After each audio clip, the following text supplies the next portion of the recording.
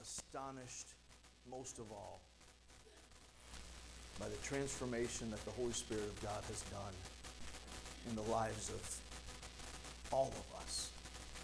As you're sitting in this chair, participating as a family together, not long ago,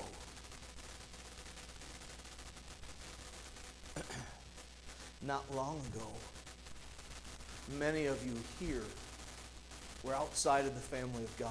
Not because you weren't going to church, but because you didn't have a saving relationship with Jesus Christ. And therefore, as bluntly as I can say it, you were God's enemy, not his friend. We were all once in that same state. All of us were once dead in our sin. But because Christ died for our sin, we are able in him to be dead to our sin.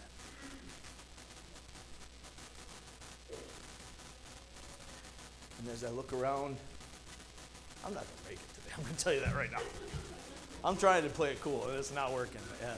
And this is the reserved part, because I want to be like my mom and just fall apart and melt.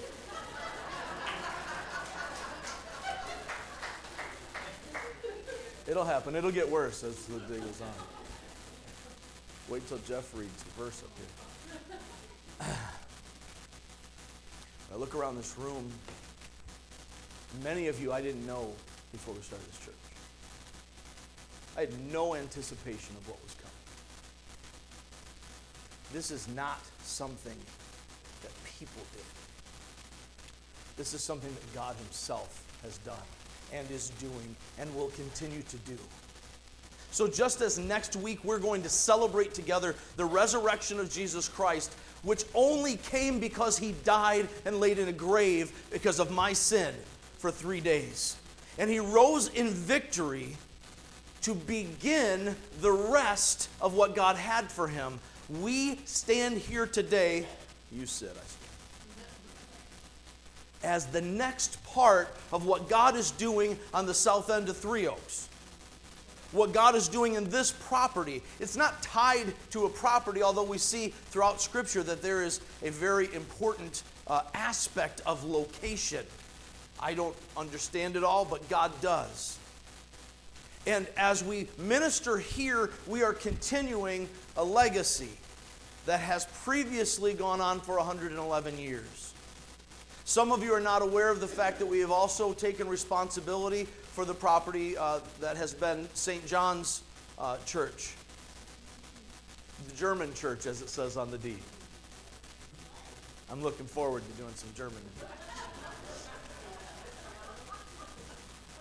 An even longer legacy.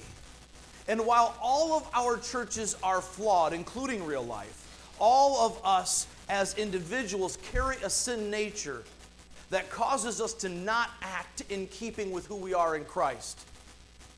And the reality is, in a church of any size, there will always be people who are not in Christ. Praise God, because if you're not coming to church, you're probably not ever going to hear the truth.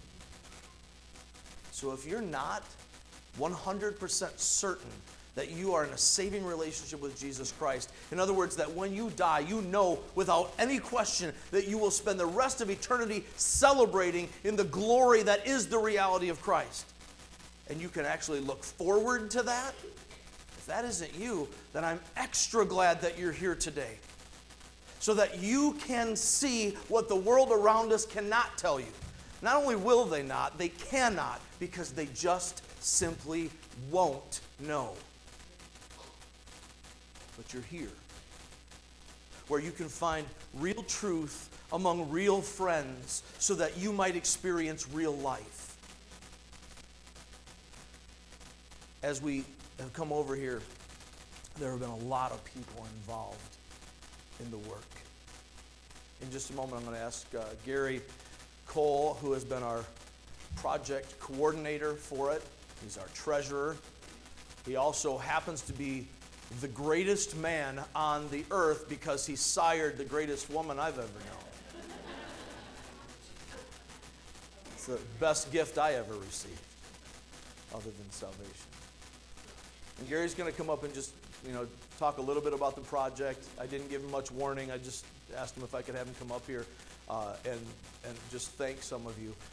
There is no scenario where we will be able to catch everybody at one time in our thanks. We will miss some, and you'll get thanked later as God brings you to mind going through it. It is astonishing what has happened. And we are thankful for what has happened in the past, what is happening today, and what will happen in the future. So while I gather myself, I'm going to ask Gary to come up and just for a few moments update you on what has gone on here.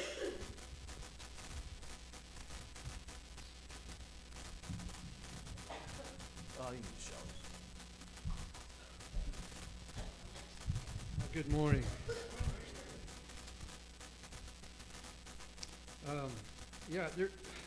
To thank everyone would be really difficult for me to do. There's a long list, and perhaps we can compile that list. But I do want to thank everyone for their work. It's been a long time. It's been fun, and it's been tiring, but it's worth it, and so I appreciate that. I appreciate the opportunity to do it. Fortunately, I'm retired, and so I have the time, right? So retired people don't have anything to do.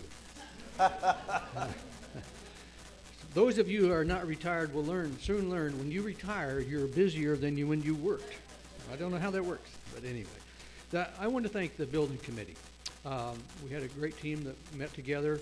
It would be unfair to say that we always agreed, and we shouldn't agree.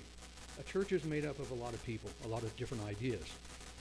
And I look around here this morning, and we have, over 100 here this morning, and there's 100 ideas about what color things should be or how this should lay out. And I think we've got through this whole process in a very unified way. We didn't always agree, but I appreciate that. I appreciate the committee working together, and they just have served really well in that. There's a couple people I do want to mention specifically. First of all, I want to thank the Free Methodist Church, the national organization. There's a rich history here, and we're privileged to continue that. But the Free Methodist Church wanted us to have it. They made us a deal that we couldn't refuse. And so I really appreciate that, and I appreciate their faithfulness and their generosity to us.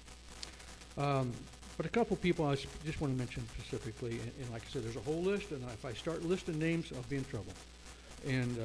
But first of all, Mike, our painter. Mike has put a lot of time in here by himself. In addition to his painters, he's had to put up with us changing our minds and getting in his way.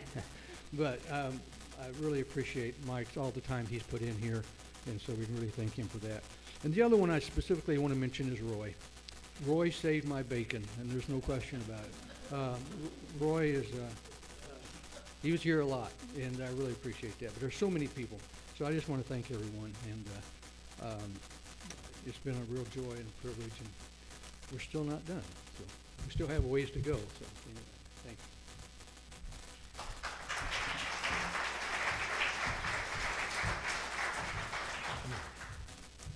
Well, as Gary mentioned, we are still not done. There's much more to do. Even this week, we have things that are not finished yet that we'd like to have finished before our what we've been calling our grand opening on Easter Sunday. We wanted to make sure we had a family time here together before we get to the promoted time of that Resurrection Day, so that we don't have all of our faux pas happen.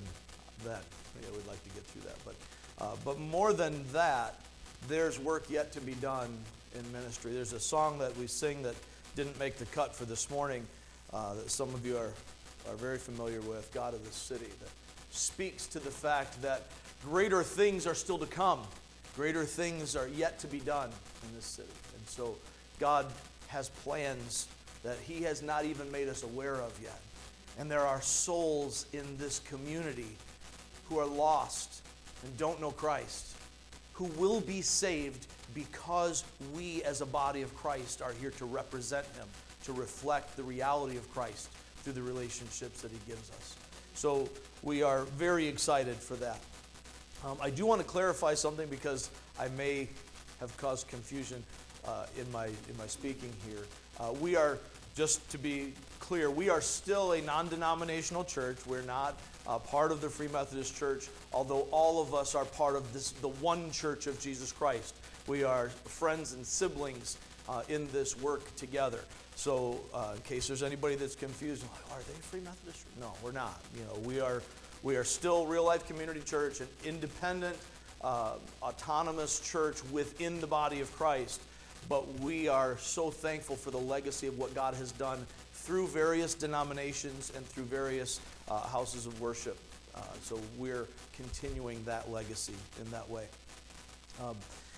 At this time, I want to read a very special email that I failed to print, so I'm going to read it from my phone. I got to tell you, you have a special day like this, and then I put on a tie, right? So this is a little insider stuff. You can tell when you don't dress up a lot for church because I lost my jacket. I don't know what I did. Is that my jacket, Josh? Stole my jacket. Let the kid go to prom and he starts stealing my clothes. Anyhow. All right. Yesterday we had a special preview open house for folks from the what has been here, the Three Oaks Free Methodist Church. And we sent letters. Debbie Freeling sent out, it was over 50. Where are you, Debbie? It was over 50 letters, right? 58 letters. And only had one come back. I was surprised. Only one came back for a bad address. So that was pretty good considering we were just using whatever directories we found as we were cleaning up around here. But we had a particular privilege in that as we had a number of folks come and get a chance to see this church that they have put their blood, sweat, and tears into long before many of us were ever around here.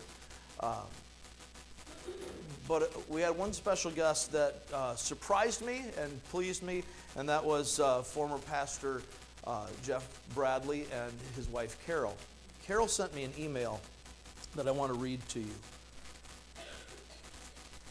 To the church body of Real Life Community Church, we are thrilled that you have chosen the building we formerly called home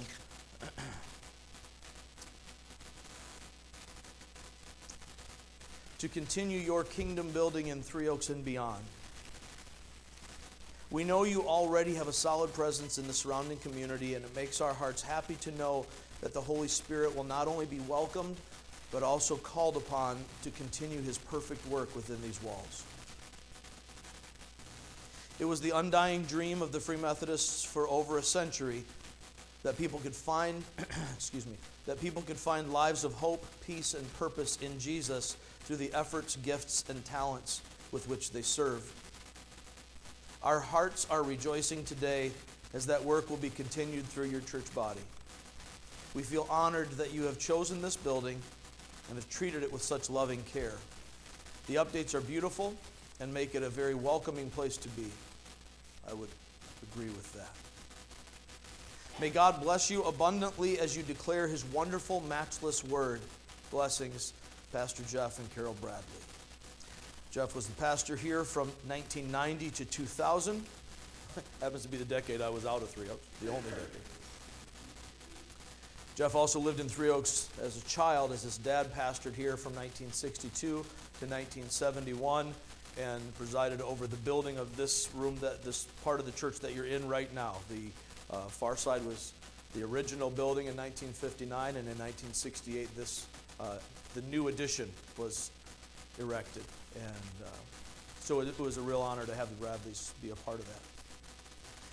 As we consecrate, as we set apart as holy, as sacred for God's use, this property today, I'd like to call our overseers. We're missing one, but we have 4 of our 5. Todd Noble is unfortunately out of town, which I know he and Zoe are not happy about. But I would like to call the other 4 overseers up here. If you could come forward, they will lead us in a dedicatory prayer together as each of them pray individually, and we join them in our hearts. Guys, you can just come to Shelly's mic. I'm just going to try and move it, but I'd fail on that.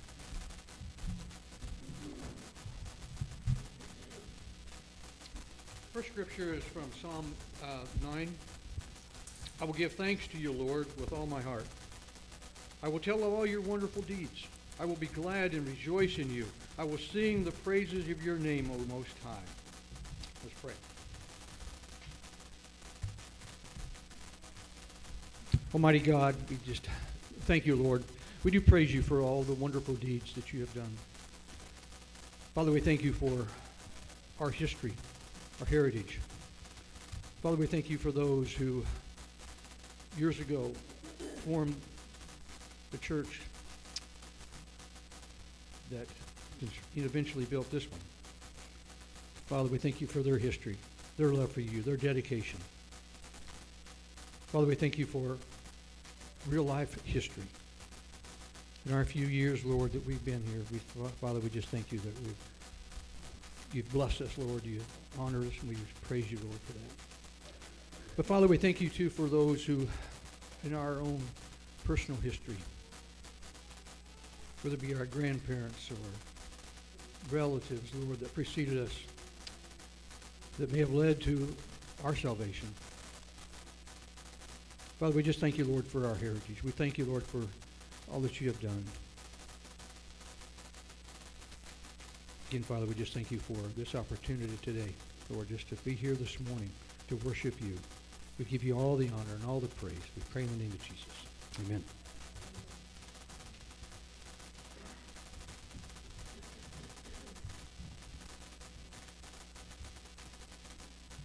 I'm going to read from Romans 10, 14 through 15. How then can they call on the one they have not believed in?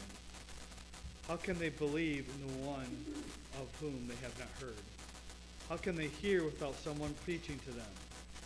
And how can they preach unless they are sent? As it is written, how beautiful are the feet of those who bring good news.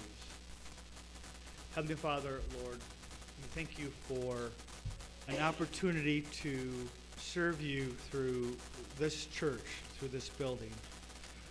We thank you for the responsibility that we have as people of Christ to be a witness for you.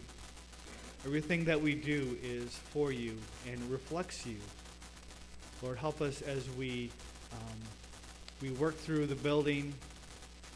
We thank you for the blessings of the technology, of the fresh coat of paint, all of the stuff in this building. We thank you for it, but Lord, help us to reflect you through it by our service, by our gratitude, and by all that we do for you, and that we do it in your name.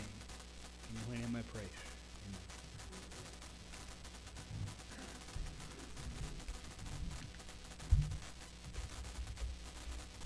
Morning. I'm going to be reading from Matthew, chapter 4, verse 37 through 40.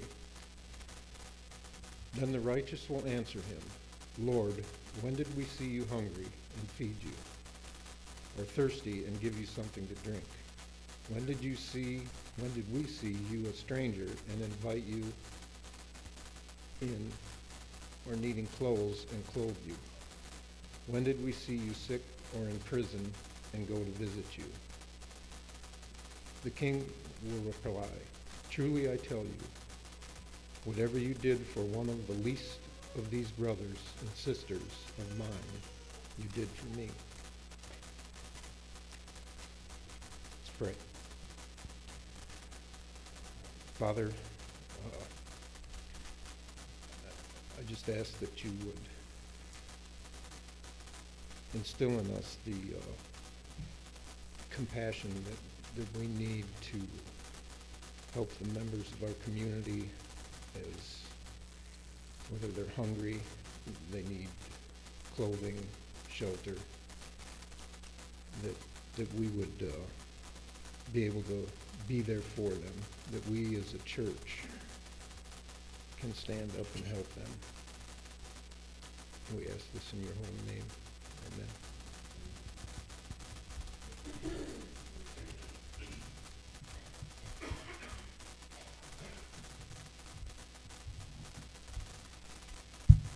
First Peter 1:14, As obedient children, do not conform to the evil desires you had when you lived in ignorance. But just as he who called you is holy, so be holy in all you do. For it is written, be holy, because I am holy.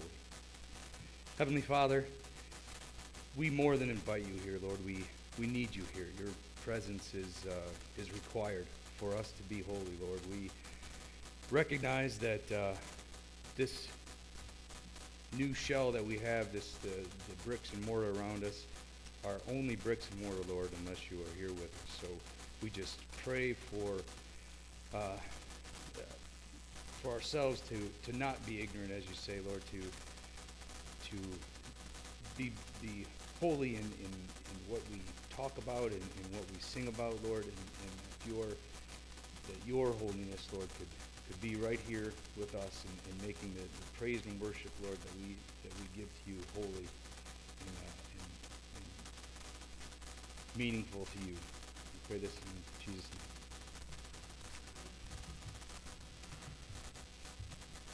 From Psalm 133. How good and pleasant it is when God's people live together in unity. It is like precious oil poured on the head, running down on the beard, running down on Aaron's beard, down the collar of his robe. It is as the dew of Hermon were falling on Mount Zion. For there the Lord bestows his blessing, even life forevermore. Our Father, we do thank you, Lord, for, again, this body of believers. Father, as we serve you in unity, we just ask, Lord, that we would be in unity, that we would stay together in serving you, in worshiping you, in raising you up. Help us, Father, as a church, to reach out to those who don't know you yet. Father, we just pray that this church is to be a beacon in this community, that people would see Jesus through what we do and how we act. Father, we just pray that you would guide us, that we may serve you together, Lord. We pray in the name of Jesus. Amen.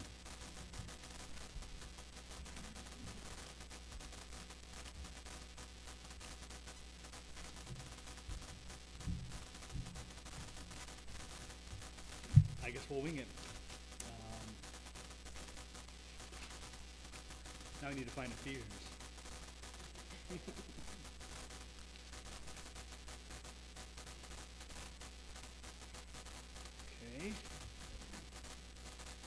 4:11 through 17.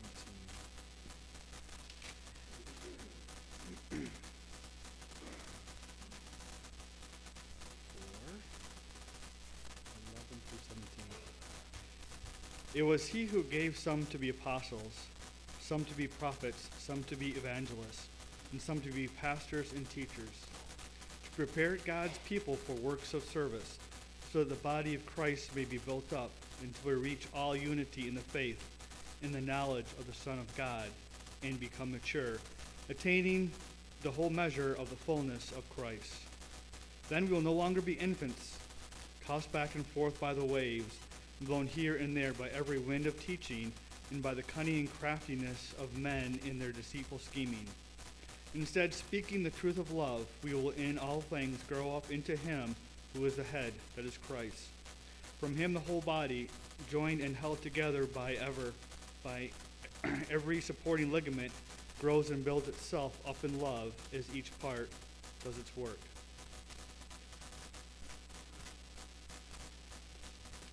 So I tell you this, and I insist on it in the Lord, that you must no longer live as the Gentiles do in the futility of their thinking.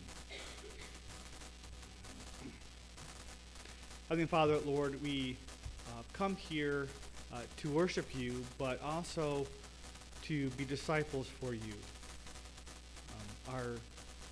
Your desire for us is not to sit and listen, but to go out and to spread the word, to teach others, to expand your ministry. Lord, we hope that this building is a beacon for that we can use the rooms, we can use the technology, we can use whatever it is here to help expand your ministry in your way.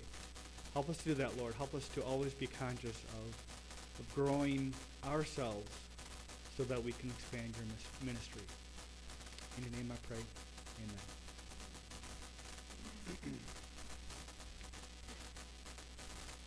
Praise the Lord, all you servants of the Lord, who minister by night in the house of the Lord. Lift up your hands in the sanctuary and praise the Lord. May the Lord, the maker of heaven and earth, bless you from Zion. Lord, we thank you for an opportunity to worship you every week.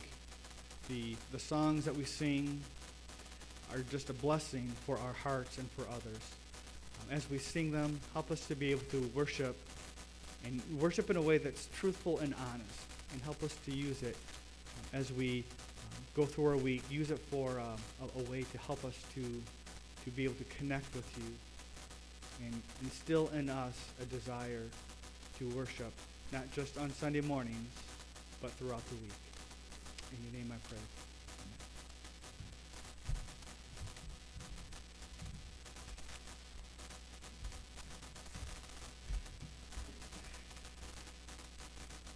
Okay.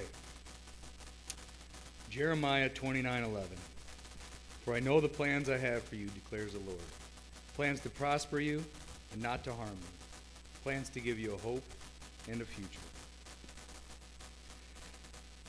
Heavenly Father, it is unbelievable that you care about our future. That you care about us at all, Lord, is hard to fathom. But you tell us that you do, that you care about our future, that you have a plan for us. Lord, we ask you to be here in our future at Real Life, Lord, to give us a hope, to help us to prosper, Lord, to prosper your kingdom as we go forward as a family. Lord, we know that you tell us that you have a plan for our future, Lord, so we want to live in accordance with your plan and do nothing apart from your plan, Lord. So in everything we do, Lord, we just ask that we look to you first, and we take your guidance, and we move forward to further your kingdom here and through us. Thank you, Lord, for this promise. In Jesus' name, amen.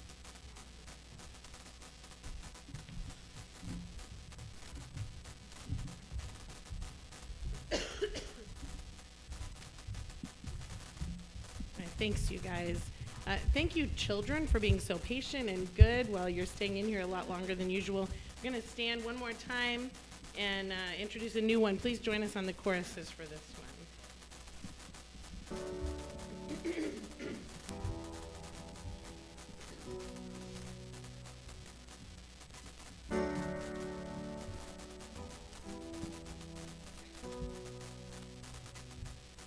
I was blind, now I'm seeing in color. I was dead, now I'm living forever.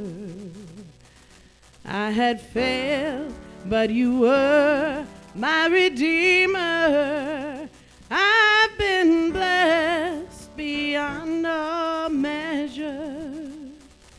I was lost, now I'm found by the Father. I've been changed from a ruin to treasure. I've been given a hope and a future. I've been blessed beyond all measure. I am counting every blessing, counting every blessing, letting go and trusting when I cannot see. I am counting every blessing, counting every blessing. Surely every season you are good to me. Oh,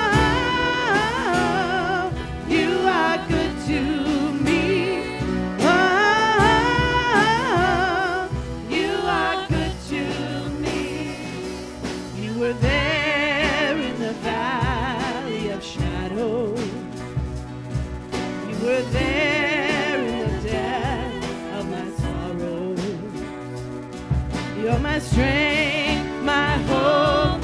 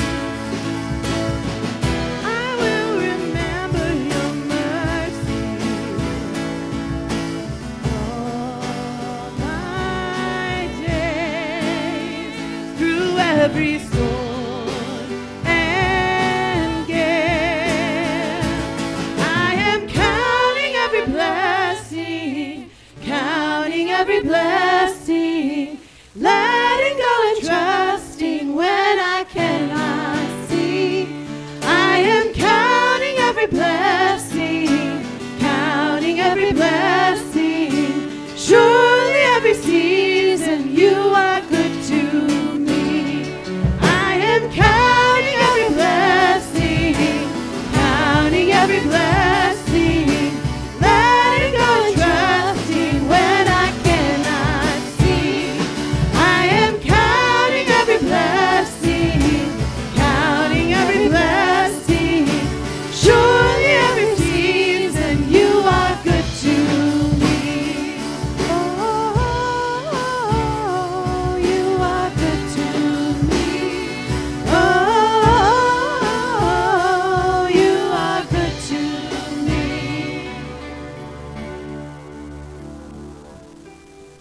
Have a seat, please. Children 5th grade and under, you are dismissed for junior church. Your teachers this morning are Miss Adrian and Miss Lynn, so please follow them so you know where to go. And then one more time, the Wi-Fi password, if you didn't catch it the first time, Savior with a capital S, 365.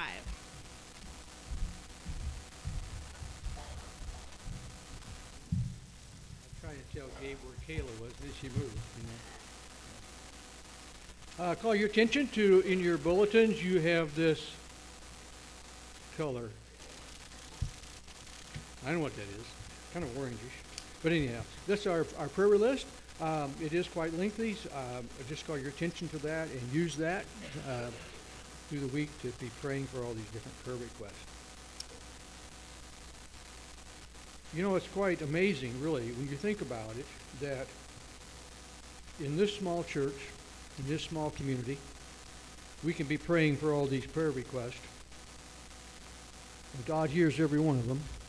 And yet, throughout the world, other Christians are praying right now as well. And God hears those. We serve an awesome God. How can he hear all that and answer prayers?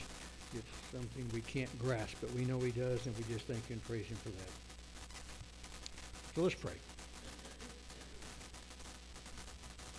Our Heavenly Father, we thank you, Lord, that you do hear and answer our prayers. Father, we can just give you the honor, give you all the praise, that you care about us enough, that you have provided this way that we can come to you and talk to you, that we can lift up our prayers, and that you answer. That sometimes, Lord, it's not exactly how we want an answer, but yet we know that you have the best for us, and we just thank you and praise you for that. Well, this morning I just want to specifically pray for Diane's granddaughter, Gwen. What looked like maybe a really major thing has turned out to be minor because you touched her. We just praise you, Lord, for that. We thank you, Lord, for the healing. We thank you, Lord, for Gary's visit, like where that tumor is shrinking. Father, we just praise you for that. Thank you, Lord, for touching him. We pray that he would just continue, Lord, to heal.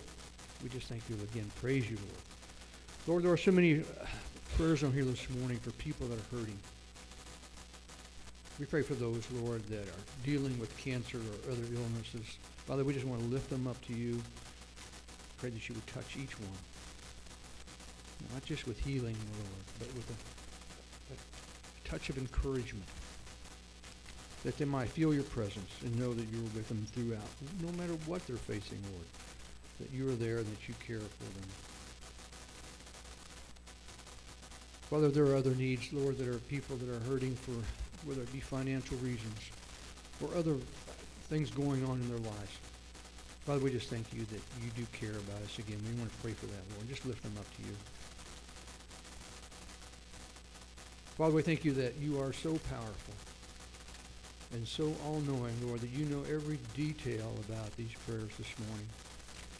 Everything on this list. We just thank you, Lord, that you hear and answer, that you care about us. And we just thank you and praise you, Lord. And Father, now we pray for this service. We thank you again, Father, for this opportunity to be here today, to worship you. And now as Pastor Rich comes to us, Lord, we pray that you would just use his word, speak through him, Lord, as your vessel. Open our hearts. Teach us this morning your ways. Encourage us, Lord. Lead us. Father, again, we just pray in the precious name of your Savior. We thank you again, Father. We pray in the name of Jesus. Amen.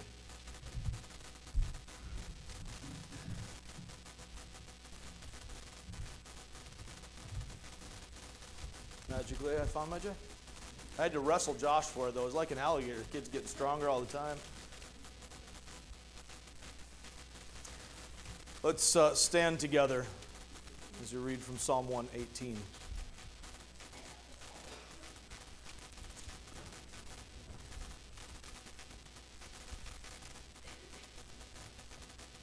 The psalmist writes, "Give thanks to the Lord, for he is good. His love endures forever. Let Israel say, his love endures forever. Let the house of Aaron say, his love endures forever. Let those who fear the Lord say, his love endures forever."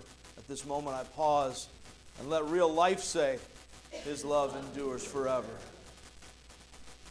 Continuing with verse 5, "When hard pressed I cried to the Lord. He brought me into a spacious place. The Lord is with me. I will not be afraid.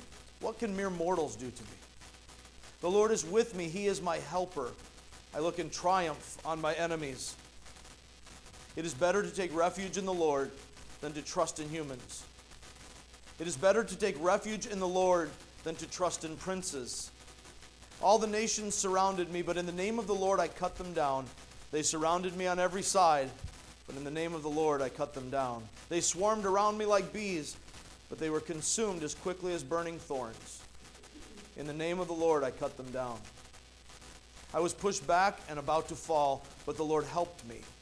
The Lord is my strength and my defense. He has become my salvation. Shouts of joy and victory resound in the tents of the righteous. The Lord's right hand has done mighty things. The Lord's right hand is lifted high. The Lord's right hand has done mighty things. I will not die but live and will proclaim what the Lord has done. The Lord has chastened me severely. He has not given me over to death. Open for me the gates of the righteous. I will enter and give thanks to the Lord. This is the gate of the Lord through which the righteous may enter. I will give you thanks, for you answered me. You have become my salvation. The stone the builders rejected has become the cornerstone. The Lord has done this, and it is marvelous in our eyes. The Lord has done it this very day. Let us rejoice today and be glad. Lord, save us. Lord, grant us success. Blessed is he who comes in the name of the Lord. From the house of the Lord we bless you.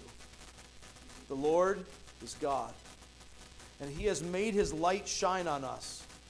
With boughs in hand, join in the festal procession up to the horns of the altar. You are my God, and I will praise you. You are my God, and I will exalt you. Give thanks to the Lord, for he is good. Let all God's people say, his love endures forever. Amen. You may be seated. It is fortuitous today. I like to say fortuitous when I can.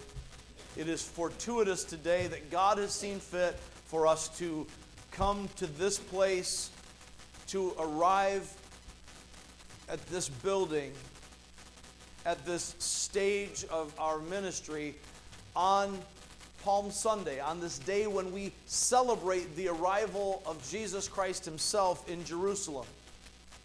Depending on what translation of the Bible you're reading, the editors may have added a heading that says something to the effect of the triumphal entry, or Jesus enters Jerusalem as king. All of these things are an attempt to capture, I would say insufficiently, because that's the nature of us adding headings to things, to capture the nature of what is happening on what we now celebrate as Palm Sunday. As we look back at Jesus entering Jerusalem, he is doing what he had set his face to do quite a while before. If you've been with us, we're stepping away from it for a couple of weeks, but we've been in a study of the book of Luke. Because we are studying Luke, and we'll get to this particular passage a little down the road, I'm going to have us look at the book of Matthew for this account today. All of the Gospels record this for us, but Matthew is a good place for us to go. Matthew, opposite of Luke, is a Jew writing primarily to Jews, whereas Luke was a Gentile, the only Gentile writer of Scripture, the only non-Jew writing Scripture, writing to an audience that was primarily, not exclusively, but primarily Gentile, non-Jewish folks. As we look at this passage in Matthew 21, I want to invite you, if you will, to open your Bible for yourself. If you don't have a Bible of your own, either you don't have one with you, or you don't have one that you can read easily, we've got some here. We would invite you to take it and keep it. Ronnie's got some at the back, so just raise your hand and we'll make sure that you get one, because you want to be able to see God's Word for yourself, not just hear somebody talk about it.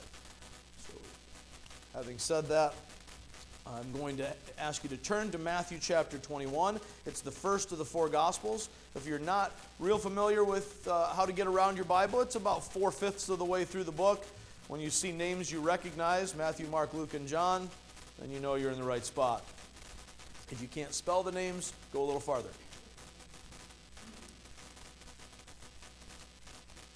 Matthew records this for us, and what I really want us to see today, we're going to, for the sake of time, we're not going to be able to develop this because I spent too much time chatting before.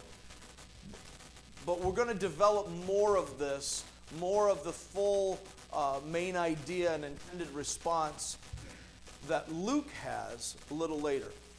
As we look at Matthew's account today, here's our core reality that we see running through this. That God's plans are surprising and seldom easy. Notice there's a typo here, but always perfect. Say that word with me. Perfect. Perfect is a very important word. It is complete. It is everything that is required. As we see this account of what happens when Jesus enters Jerusalem, it's a good picture for us of what God is doing even now. Now, if you've been around, if you're on our Wednesday night group as we're working through Dig and Discover principles, or if you've been through some significant Bible study, you know it's a dangerous thing to try to go directly from the text to a personal application, because Matthew didn't know me and he wasn't writing to me. He'd never been to Three Oaks, didn't know it existed. But there's something that God is saying through this that will work for all of us. And what Jesus goes through in this passage, as you'll see, is very similar to principles that we can apply to the rest of our lives as well. Again, we see this in our core reality. Let's say it together. God's plans are surprising and seldom easy, but always perfect. As we work through this, there are some important points that we will see. And I'm going to read chapter 21 and walk through it, and then we'll get into the program where you can fill in some blanks. Here's how Matthew records it. As they approached Jerusalem, starting with verse 1, and came to Bethphage on the Mount of Olives, Jesus sent 2 disciples, saying to them, "Go to the village ahead of you, and at once you will find a donkey tied there, with her colt by her. Untie them and bring them to me. If anyone says anything to you, say that the Lord needs them, and he will send them right away." This took place to fulfill what was spoken through the prophet. "Say to daughter Zion, see, your king comes to you, gentle and riding on a donkey, and on a colt, the foal of a donkey." He's quoting Zechariah 9:9 here. The disciples went and did as Jesus had instructed them. They brought the donkey and the colt and placed their cloaks on them for Jesus to sit on. A very large crowd spread their cloaks on the ground, while others cut branches from the trees and spread them on the ground. The crowds that went ahead of him and those that followed shouted, you may recognize these phrases, "Hosanna to the Son of David. Blessed is he who comes in the name of the Lord. Hosanna in the highest heaven." Before we move forward with verse 10, let's remember the psalm we just read. You see that phrase, Hosanna, that Hebrew phrase that means save, and it became sort of a greeting of praise for a victorious warrior. That save idea is very much like what we read in Psalm 118. God, save us.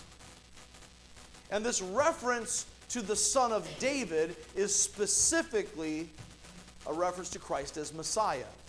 As they looked forward to the one who would come from David's line to redeem Israel, to save Israel.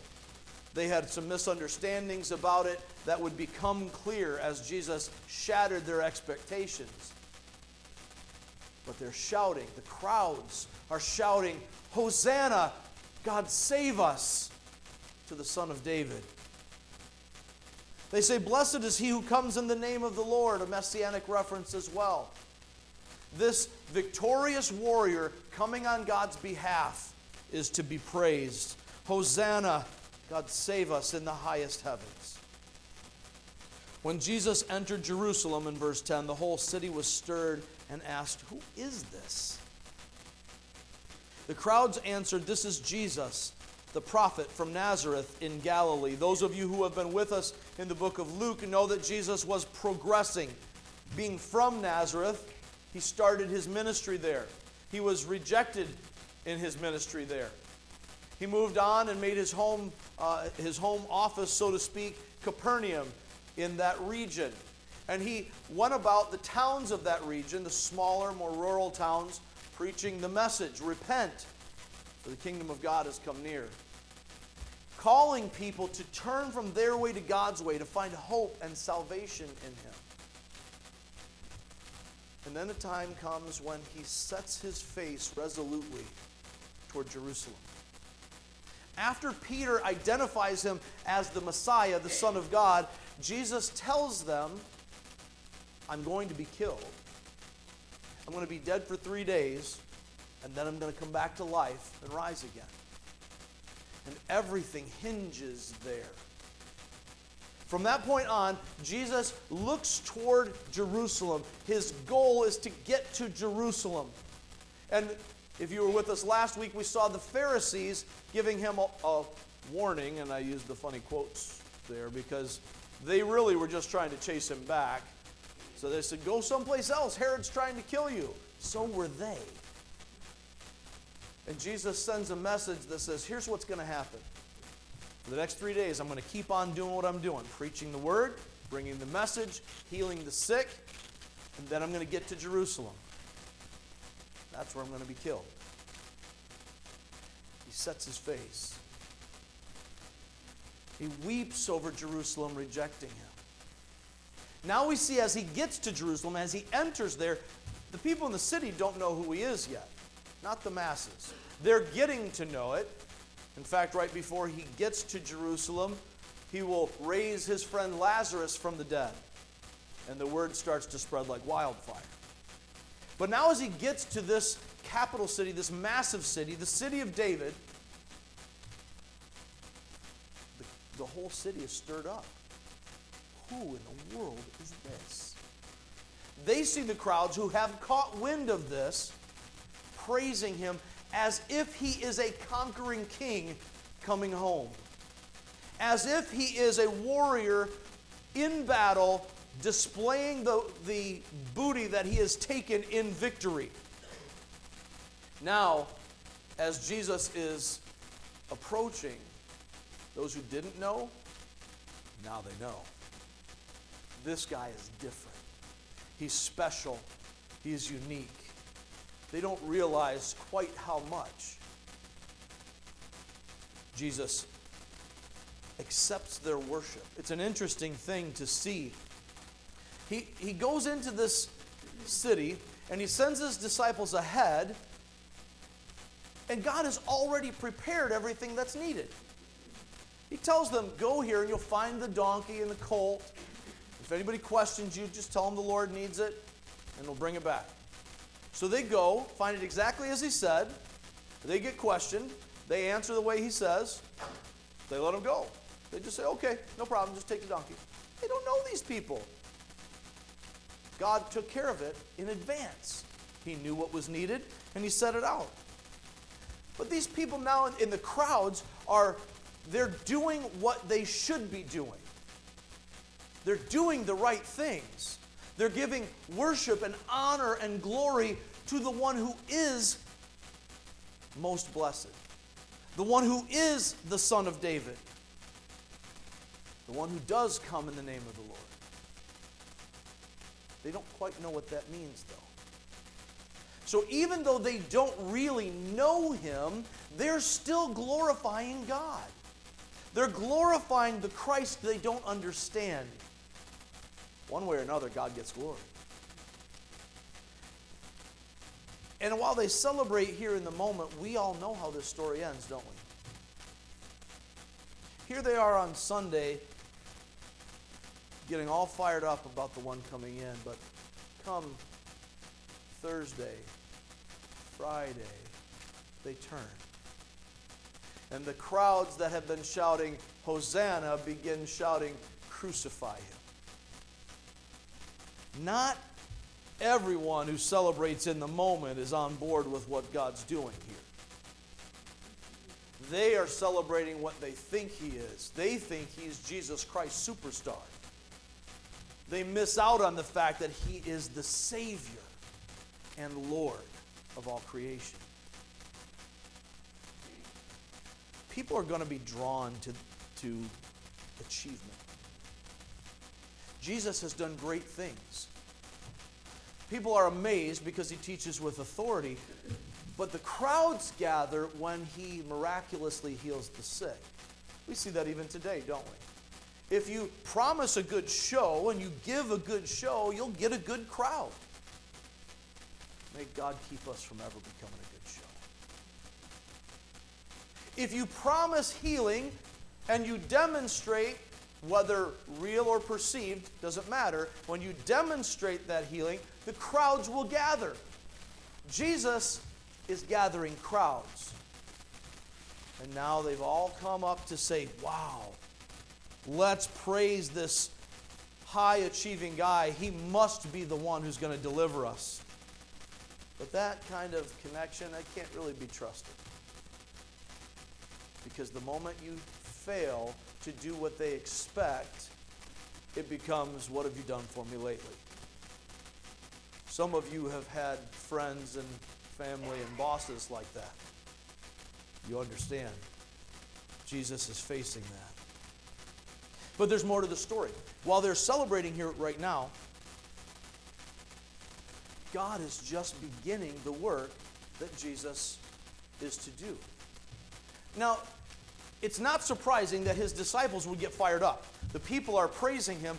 They have to think this is it, just like everybody else. This is the moment. This is when Jesus is going to come and set the Romans down and raise Israel up. And all the promises of God are going to be fulfilled just like we've been expecting, except it's not the way they've been expecting. They missed out on the picture of the suffering servant that Isaiah prophesied in chapter 53 of his book. He said it's by His stripes we'll be healed. That the Messiah would be killed for us. And that the healing that would come through Him is not a healing of the body, but a healing of the soul. That the sins of the people would be eaten up by Messiah, the sin eater, who would take it away from them. As the people here see that, they don't get it. Jesus didn't come to Jerusalem so that He could get praised. He came to Jerusalem just as He has predicted at least 3 times already in Matthew's account. He has said, hey, I'm going to Jerusalem where I will be rejected and killed. That's the mission. That's what I came here for. Later, when He prays for God to remove this from Him, he said, no. This is the moment I came here for. This suffering is my purpose.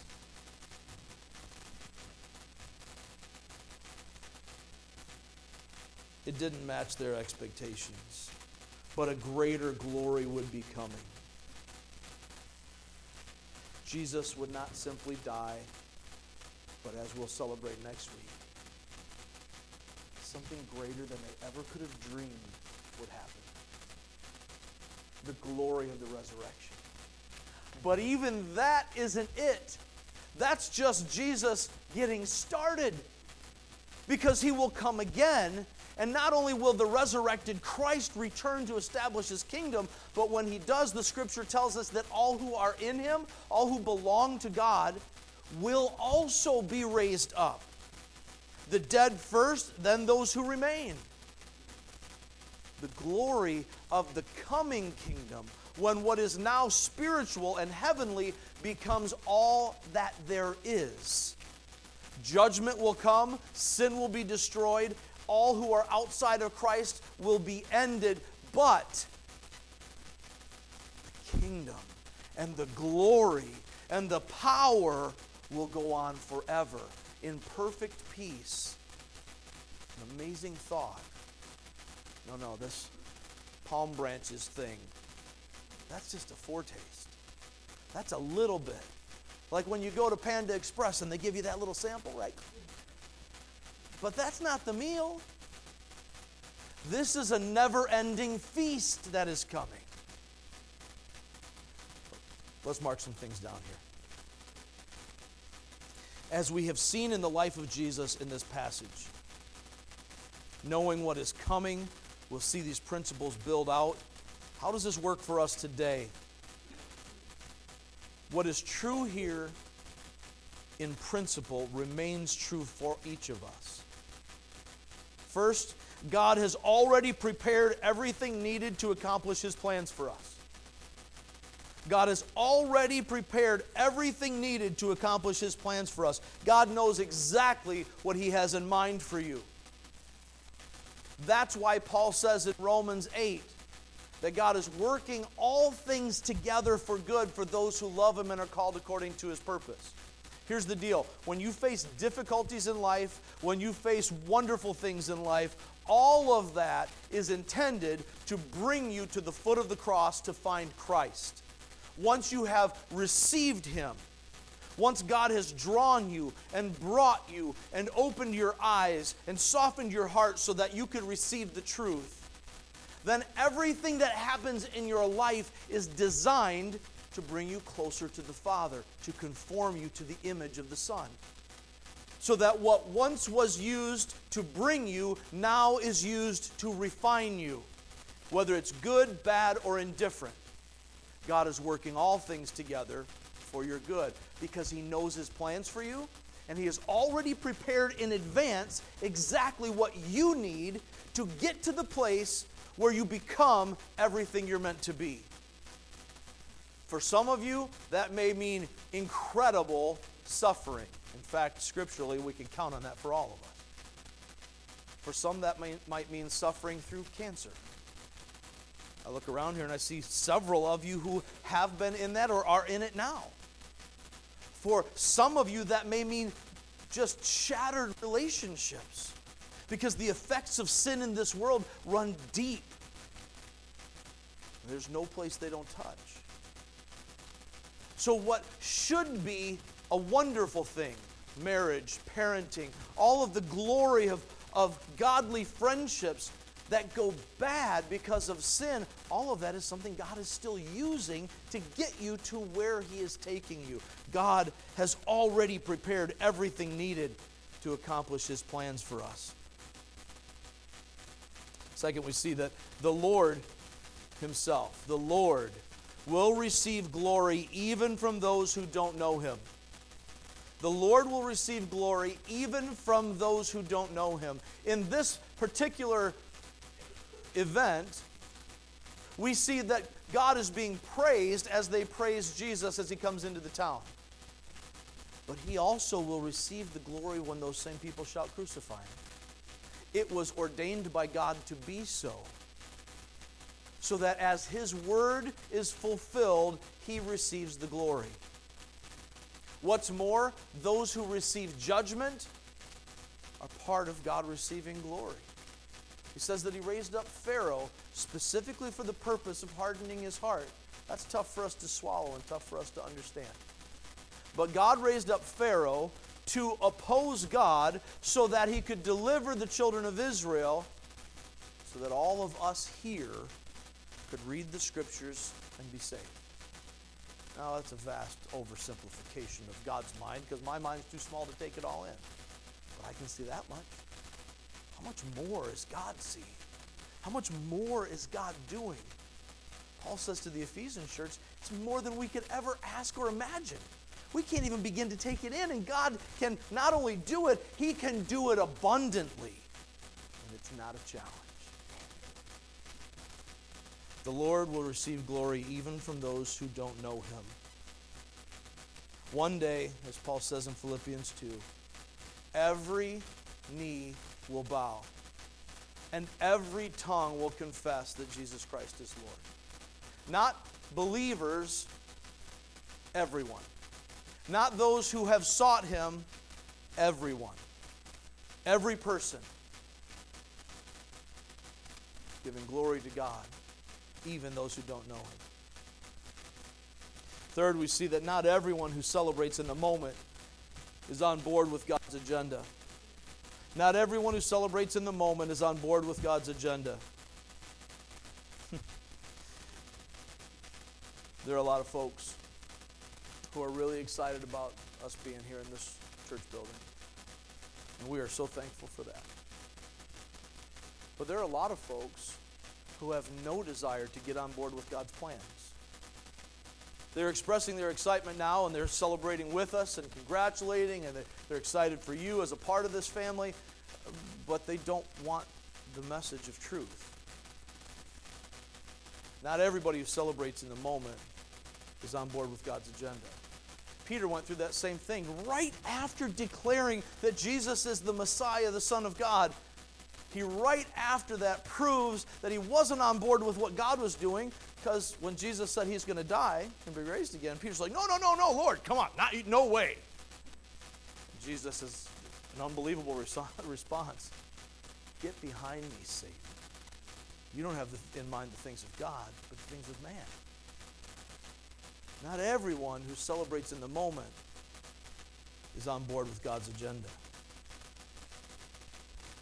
Next, we see that people will be drawn to achievement, but such affiliation cannot be trusted.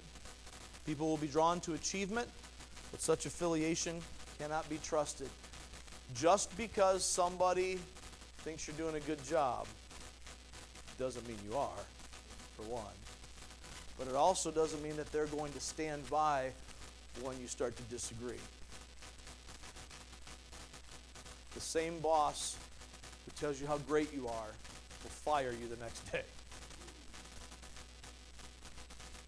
I can tell you, as a coach, and in this congregation, I know many of you have been in this particular case because we had a lot of coaches and teachers here.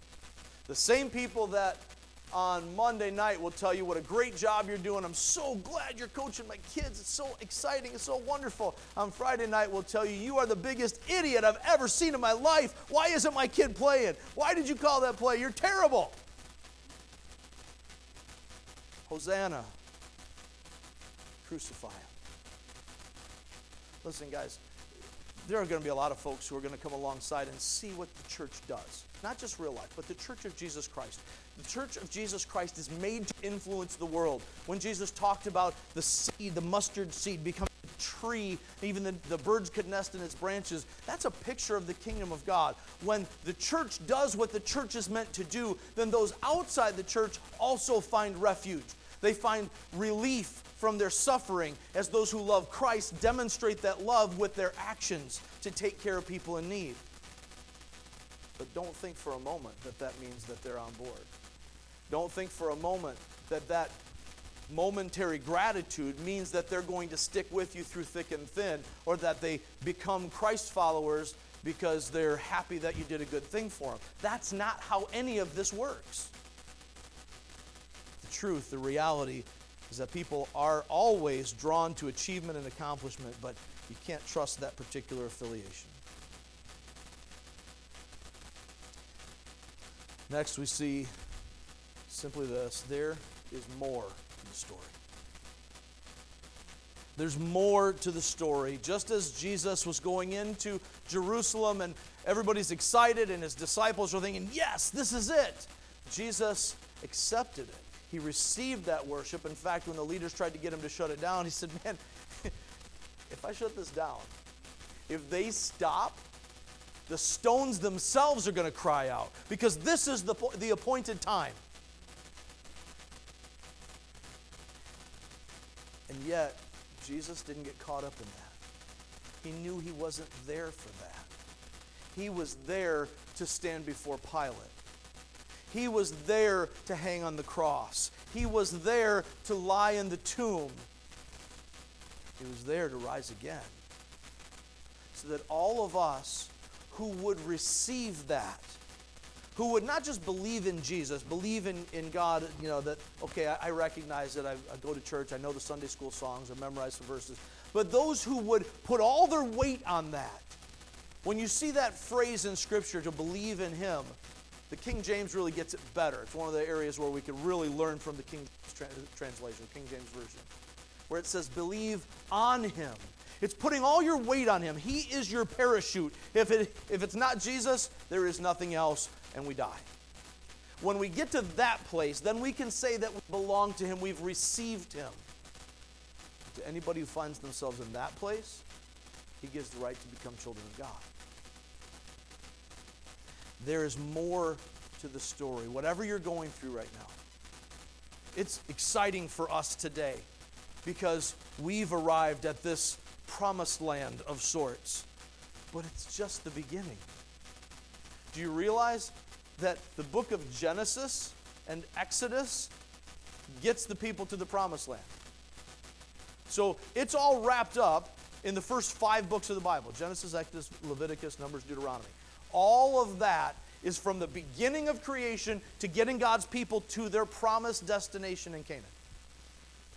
And then you have another 61 books of the Bible. That's all just the beginning. This right here, in this moment, is just the beginning. There is more to the story. There is more that has gone on before, and there is much more that will follow because God is not done. And it won't always be the mountaintops. Very often it's the valleys. It won't always be celebrations. Very often it's grief and mourning, struggles, opposition. When we face those things as well, when the scary times come, when depression hits, and you're not sure where else to turn, even then, there is more to the story. Notice this. What God is doing often does not match our expectations. What God is doing often does not match our expectations. The people praised the Messiah they expected to come, but they didn't get that Messiah. They got the real thing. God was doing something they couldn't comprehend.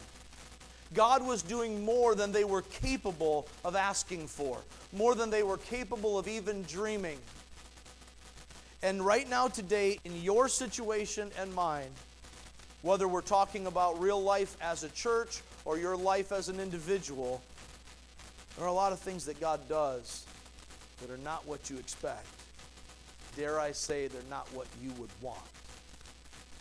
How many of you have found yourself in a place where you said, this is not where I thought I would be?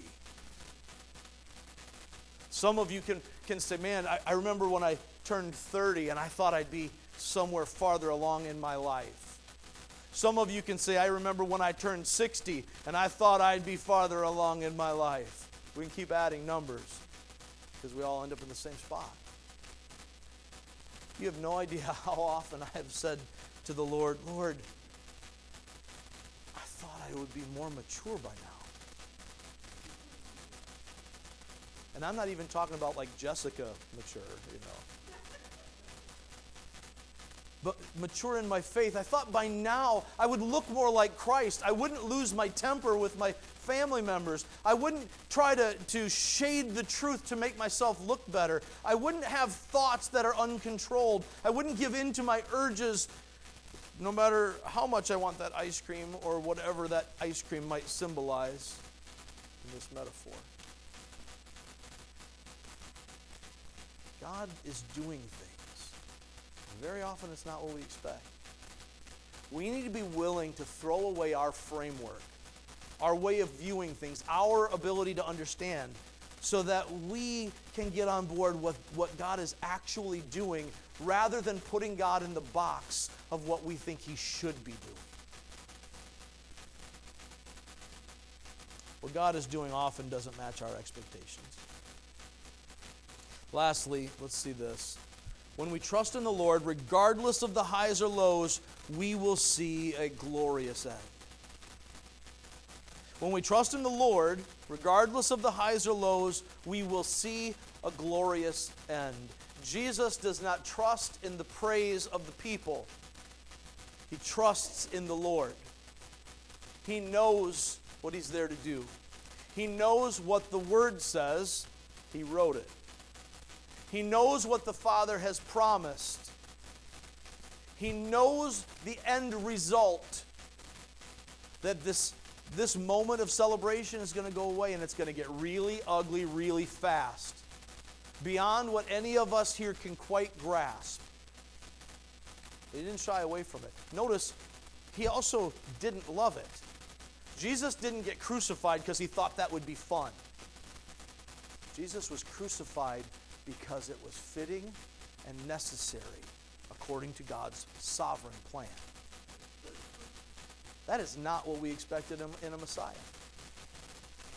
When I read Psalm 118 earlier, some of you probably were like, what kind of a violent psalm is this? You're talking about the Lord being good while you're cutting down people in his name. What is wrong with you? This can't be scripture. This sounds like Islamic extremism. What is happening? God often does things that we don't expect. When we see the scriptures and they're awkward or surprising or difficult, that is not a reason for us to run away. It's a reason for us to wrestle deeper. To grab on and say, Lord, take me where you're going to take me. And I'm scared to death and I don't know where it's going, but I will follow you. I will trust in you with my whole heart. And I will not lean on my own understanding. But instead, in every part of my life, in all my ways, I will submit to you. And I'm going to trust that you're going to straighten my path out. When we do that, we may face the cross, but we will find the resurrection. More than that, the glorious end of being with him forever in a kingdom that never ends. When all of the suffering is gone, that is the future for everyone who clings to the Lord and trusts him regardless of whatever else happens. We will see a glorious end. Let me wrap this up by simply saying that God's plans are surprising and seldom easy, but always perfect. Let's pray together and then we'll close with a song. Father in heaven, you alone are worthy of praise. And as we celebrate the arrival of Jesus in Jerusalem, and as we celebrate here in the church our arrival in this property that you have set apart for your purposes, Father, help us to set apart not only the property, but ourselves, our souls, our very lives for your purposes. Teach us, Father, how to say, whatever the cost, I want to be yours. Whether it costs us friends, families, children, marriages, jobs, even physical and mortal safety. Lord, we want to be yours. Help us not to be like the people who praised in the moment, but were not on board with your agenda. Help us to embrace your surprising, difficult, but always perfect plans for us. May everything that comes out of this moment today, as your Spirit speaks to our hearts, may everything that follows this in our individual relationship with you, may everything that follows in our life together as a body, as a church, may all of these things be for your glory, by the power of your Spirit, not by our might, not by our skill or our diligent effort, but by your Spirit, for your glory, your honor. We pray this in the name of your Son, Jesus.